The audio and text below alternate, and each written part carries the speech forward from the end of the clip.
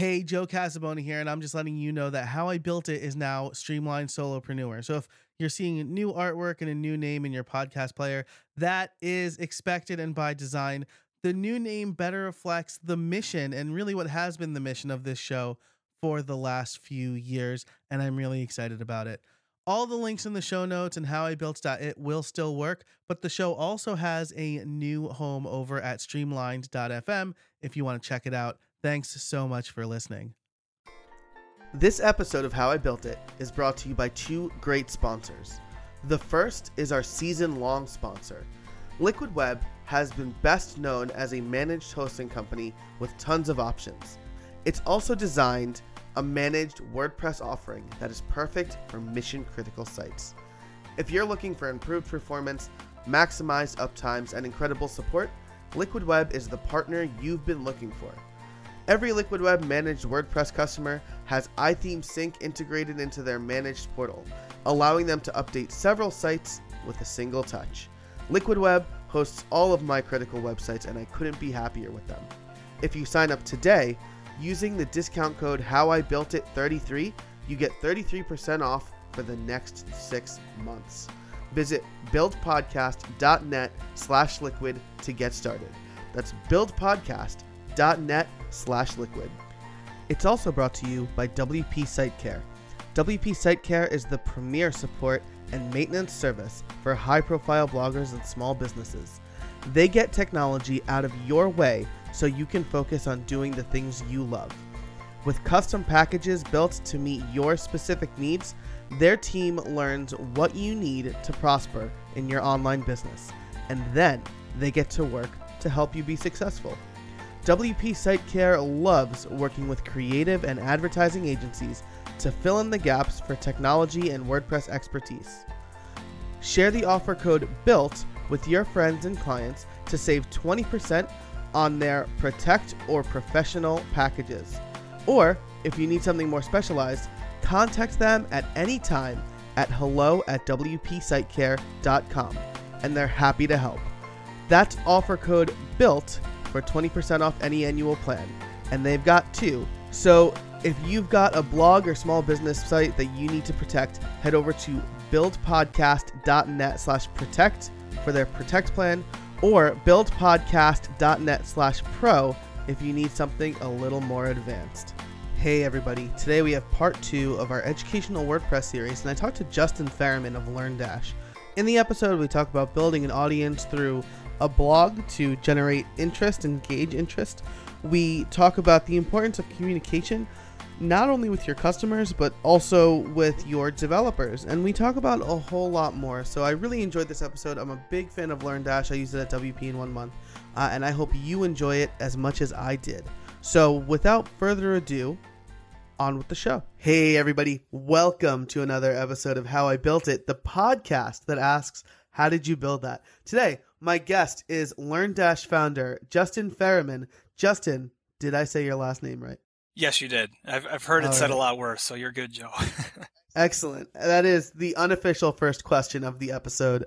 I always forget to ask in pre-recording. So today we're going to be talking about LearnDash. LearnDash is a plugin that a big fan of. I use it at WP in 1 month, and by the time this episode comes out, you'll have some brand spanking new tutorial videos recorded by yours truly. But before you view those, why don't we ask Justin, why don't you tell us a little bit about you and the product and how you came up with the idea? I'd be happy to, Joe. So back in 2012, I was working as a full-time e-learning consultant, setting up learning programs at large companies and for the U.S. government. And I was on the road a lot. And so I remember thinking, this is good for now, but I eventually want to stop living in hotels, which is what I was doing 4 or 5 days a week. And I was on one project, and we were talking about which learning management system to use, and somebody mentioned open source, and Moodle was the one that was mentioned, and it's a very popular open source learning management system. And I remember thinking to myself, I wonder if WordPress has something, because at the time, WordPress was just kind of a fun thing for me. I did some blogging, and then I also had set up some sites for some family members, so I just always dabbled in it. And I went and looked on the repository. There was nothing there, and I think the more I thought about it, I was like, that's a pretty cool idea. So I set up a blog in March 2012 and started blogging about the concept. Just say, hey, this is what I think a learning management system would look like on WordPress. And then I also blogged about other e-learning topics and items that I was passionate about. And it wasn't until, maybe about halfway through 2012 that I was talking with my wife, who co-founded with me, and we were getting a lot of interest. And by that, I mean people signing up for an email list. I put a little sign-up form on the blog just to see if there was any traction there. And people started signing up and asking questions and thinking it would be a cool idea. So it was later that year that we decided to pull the trigger and find someone to build it based on our specifications. And January of 2013, at the end of January, is when we officially launched. Nice. So you and your wife co-founded, and then you hired a developer to do it.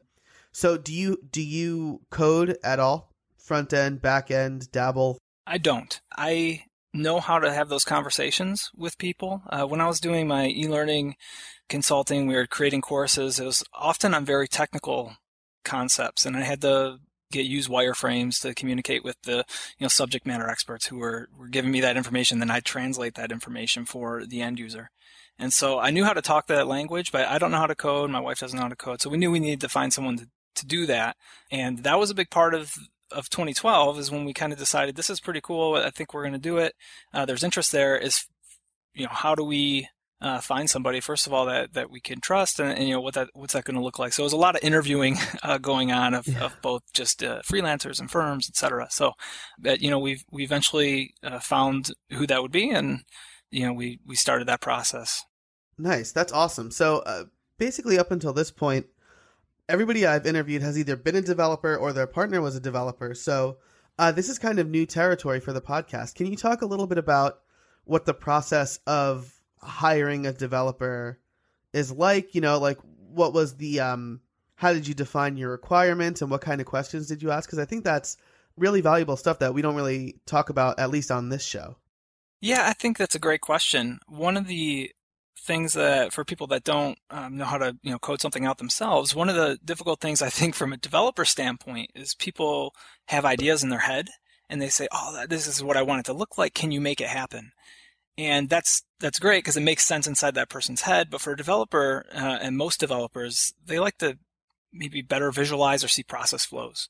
And so one of the things that was important that we did in this process was create these wireframes about the functionality we wanted from day one and kind of a process flow for each thing. So like the user clicks here, when they click mark complete, this lesson indicator changes to a different color, they're routed to the next lesson.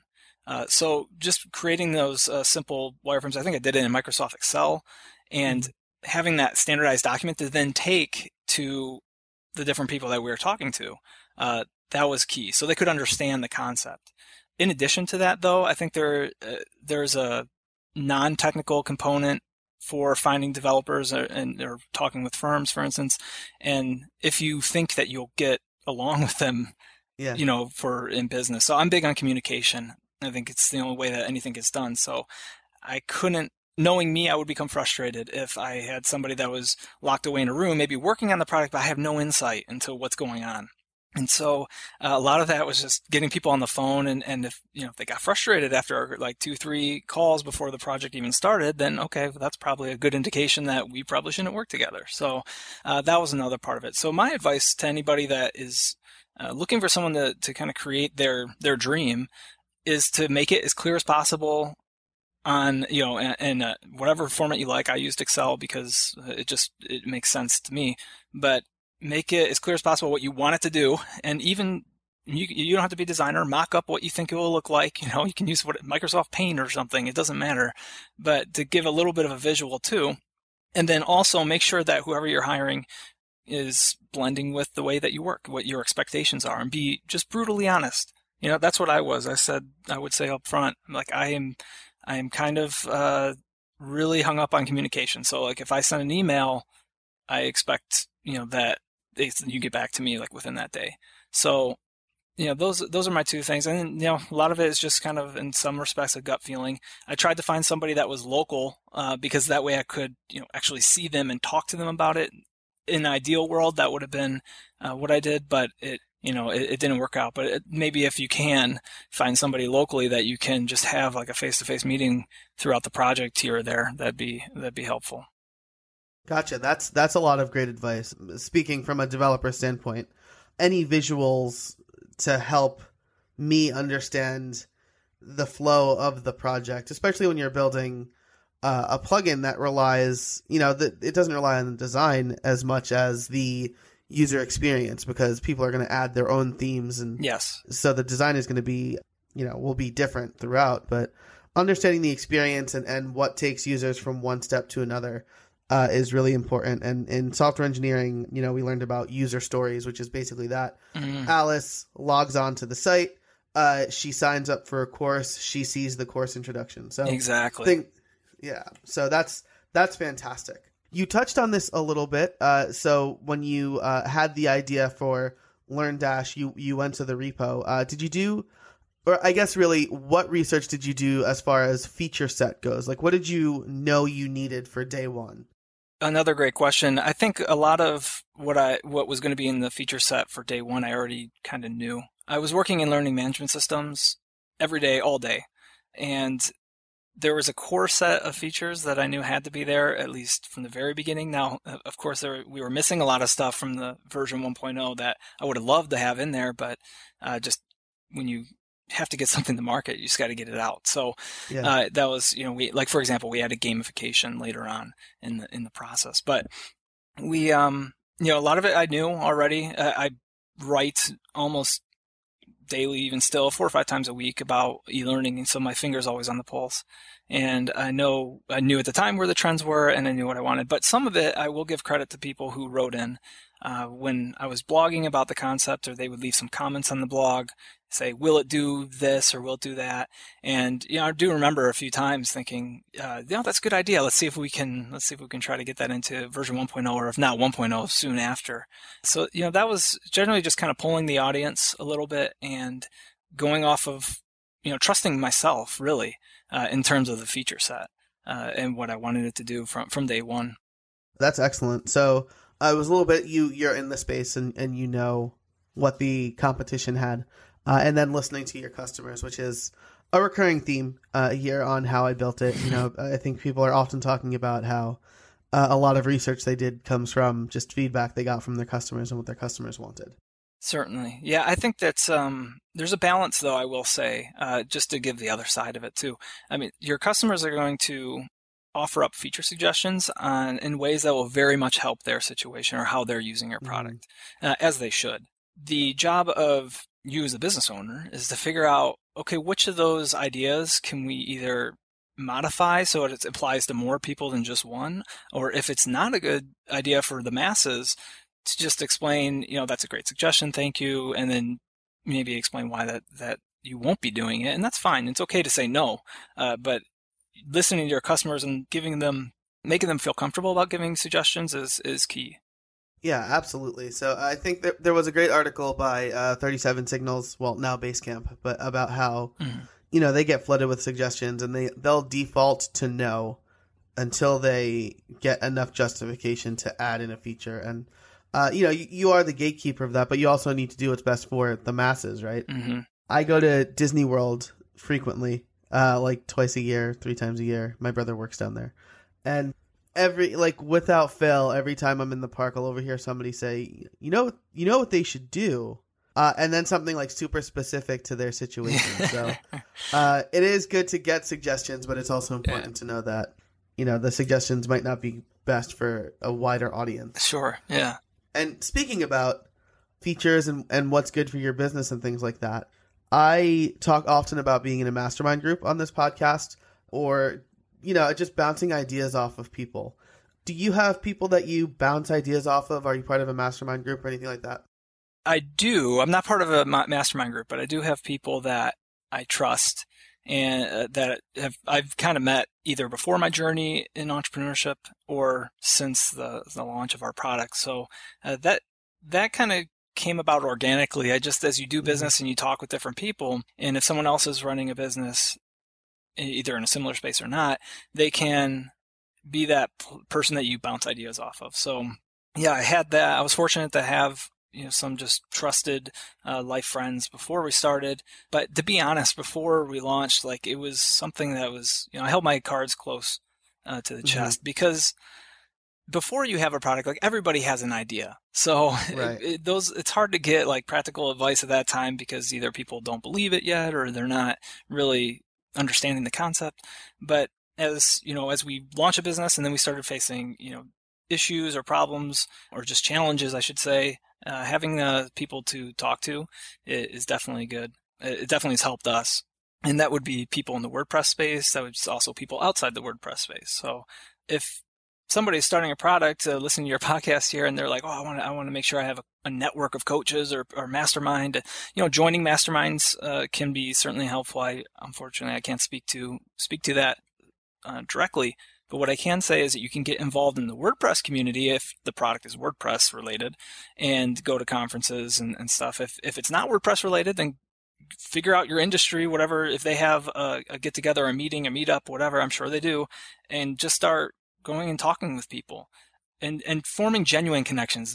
Shouldn't be something like, "Oh, I'm going to need your help, so I'm going to just talk to you because of that." But just, networking really. And then you'll see that over time it sifts itself out, and you find the people that you trust. Yeah, that's absolutely excellent. And that's, I think, one of the biggest false positives that you can get before you have a product is, "Hey, I'm thinking about making this. Would you buy it?" "Yeah, sure, I guess." Or like, like that's, and then when it actually comes time to do it, people are probably less likely to do it. So yeah, that's really great advice. And meetup.com is a great resource for not just WordPress meetups, which are pretty common, but if you're in the Drupal community or anything like that, or not at all, like in the web community, if you build like 3D games or whatever, I'm sure you can find somebody or find a meetup group in your area for that. Absolutely. Awesome. So we are approaching the title question here, which is, how did you build it? So we talked a little bit about what you did to find a developer. So maybe we could talk about a little bit about the requirements you set out, how you run your business. This is really a pretty open-ended question based on the thing that you know best. And I will caveat this a little bit for you. So I'm really curious to know how you keep your finger on the pulse of e-learning, especially, and to some extent, as comfortable as you're answering this, what's it like working closely with your wife as a business partner? Sure, I'm happy to talk about both those. So how I built it, obviously, I wasn't the one that physically built it. I wasn't typing out the code, but it was my wife and I's idea. So, finding that person, obviously we talked about that. But then going forward, I had to focus on what I knew I was good at. And the e-learning industry, I knew I had an understanding on that really better than anybody else in our space. And also, another thing that used to drive me nuts, I'll give you a little story to this. One thing that drove me nuts about consulting is I would be there creating these training programs for people, and I'd have to talk to the client, and they would just be annoyed that they had to talk to me. So they would ignore my emails, or I'd have to swing by their cubicle to ask them questions, and they would always roll their eyes, and it kind of wears on you. You're always bugging people, it felt like. But I needed their input in order to get my job done. So knowing how much that frustrated me, I remember when we launched. So if I'm not coding, then I'm supporting, and I know how to support people in WordPress, and that's where I put all my energy at the time. My wife and I were like, all right, we're going to be so responsive with support, it's just going to blow people away, and that was kind of that's what we started off doing, and that's how we started building a positive relationship with our customers, the ones that were like, these new guys, let's try them out and see how that goes. And they would send us a question, and it was like, boom, they would get a response like almost immediately. It's funny because we really wanted to form that positive interaction right from the get-go, be it support or pre-sales. So that we created that positive momentum in that first year doing that. And then at the same time, I'm still writing about e-learning. Obviously I write on the blog, but I also write for publications and magazines in the field. So it requires me to make sure I know what I'm talking about. So I'm also reading what's going on in the field, and partly because I just find it interesting, but also just it helps me, now I view it as it helps me know our product better. It helps me expand our product in smart ways. I mean, sure, we could throw a bunch of features at it, and we do have a lot of features, as anybody that uses LearnDash would attest to, but those are developed with specific intent. Whereas, we could put in every trend that is out there in e-learning. We don't. So, as we continue to build it, which now we have, full-time employees and a developer, and as we continue to build this stuff out, a lot of that feature input is coming from what I happen to know about the industry, but also it's kind of cool too, as you build a team, they come up with nice ideas, or if they're talking with a customer and supporting someone, they come up with ideas too. So it's definitely not all me, but it's just, it kind of starts like feeding itself. It's a very organic thing. The second part of your question though, I will talk about with working with my wife. I tell people all the time, it was very challenging at first. At the time I was always gone on the road with consulting, and she was in grad school. Wow. When I decided to take the leap, about 4 months, it was in April of 2013, take the leap and leave my consulting career and go to LearnDash full time, I was like home all the time, and that was kind of new for us. And I remember we were just moving in together as well. We hadn't been married that long, so it was a challenge. And she was done with school. I remember she graduated, so suddenly we were both home. So that getting an understanding of each other's working styles was a process. And then we would work all the time together. So when you're not working, you just like want to veg out and just like not do anything.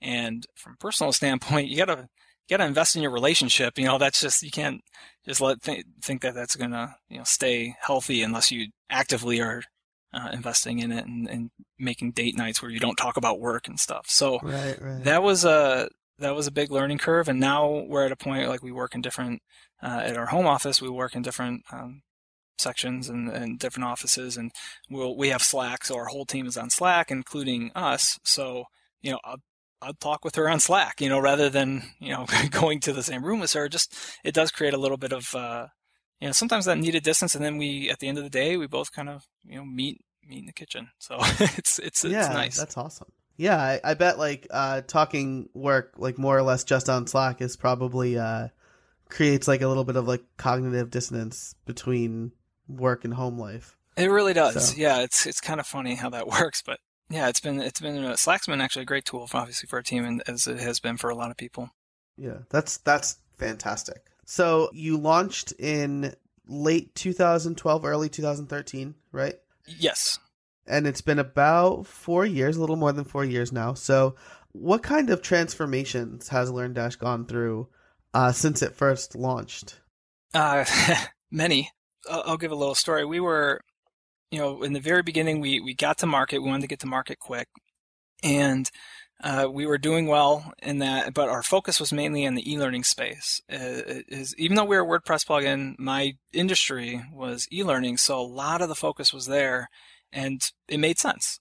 As time went on, we grew our presence in WordPress, and so we realized that we needed to do things differently based on the feedback we were getting from WordPress developers that were working with LearnDash at the time. So we realized we needed to do things differently and get out of our own way in some respects. So we actually hired I think this is 2015, we hired another firm to go through our entire code base and redo it. And Wow. it was stressful, but it was so necessary because I look back on it now, and it's one of the smartest things we ever did. Now developers can use use LearnDash from a WordPress background and create really amazing things. And, we have all the like nice inline documentation, and everything looks the way that they would expect. And we try to really go over and above on that. And that's a testament to that firm, but it's also a testament to, our employees now who work on it, and they continue that. So that was a huge, like I said, in 2015 to essentially say like, okay, now we're going to redo everything. Yeah. It was a process, but it was a needed growing pain. And looking back, like I said, it's one of the best things that we did, because now at the time that was one of the biggest criticisms that we would come across, and now it's like it's virtually not there. Yeah, even I was digging into a little bit of like either one of your plugins or one of the hooks to kind of customize my own thing. It turns out I didn't need to. You already actually had that extension, and I found it. All right. But that is one thing that's big in the WordPress community, especially, is it's open source. And so if I need to add something, there are ways that I should be able to easily do it, right, without like hacking the plugin. So that's really great to hear. And I'm sure it's probably helped your growth quite a bit, right? Because now you have other people kind of developing Absolutely. add-ons or extensions for LearnDash or things like that. Yeah, I know so. I know that that's really helped us. That's fantastic. So the last official question, I guess, right? What are your plans for the future? We are recording this it's May now, and this episode is coming out probably in July. So look into your crystal ball, which is the present for our listeners. And what are your plans for the future of LearnDash? Oh, okay. So there's a lot of different futures. There's the immediate future. There's a little bit more long term. So certainly REST API is on our radar. We're really digging into that now, and starting getting the wheels in motion for that this year. But I think REST API in general still has some maturing to do before like people really fully understand the ways and different ways to use it. And that's perfectly fine. It's the nature of anything. So that's definitely on the radar for the future. Mobile learning is huge. It's enormous. And so the mobile space is something that we're looking at. And, be it with apps or what have you, I think that's definitely something. Those are conversations I'm having today with people. So, nothing is currently being worked on at this moment, but it's definitely going to be, as of May. So maybe in July that'll be different. But there's that piece. In the immediate future, we have some really cool stuff in the pipeline. We're doing some improvements to our reporting extension Pro Panel based on feedback. We did a complete overhaul of that code back in late 2016, so that was well received. And then around videos as well. So in the immediate term, one of the features that we have coming out will probably be out by the time this is released is more elaborate ways to leverage video throughout a course. So it's more tracking usage of viewership and controlling how a user is pushed along in a course based on if they watch the video or not. Something that's a little bit more control over the learning path based on videos, because that's a lot. We get a lot of questions about that.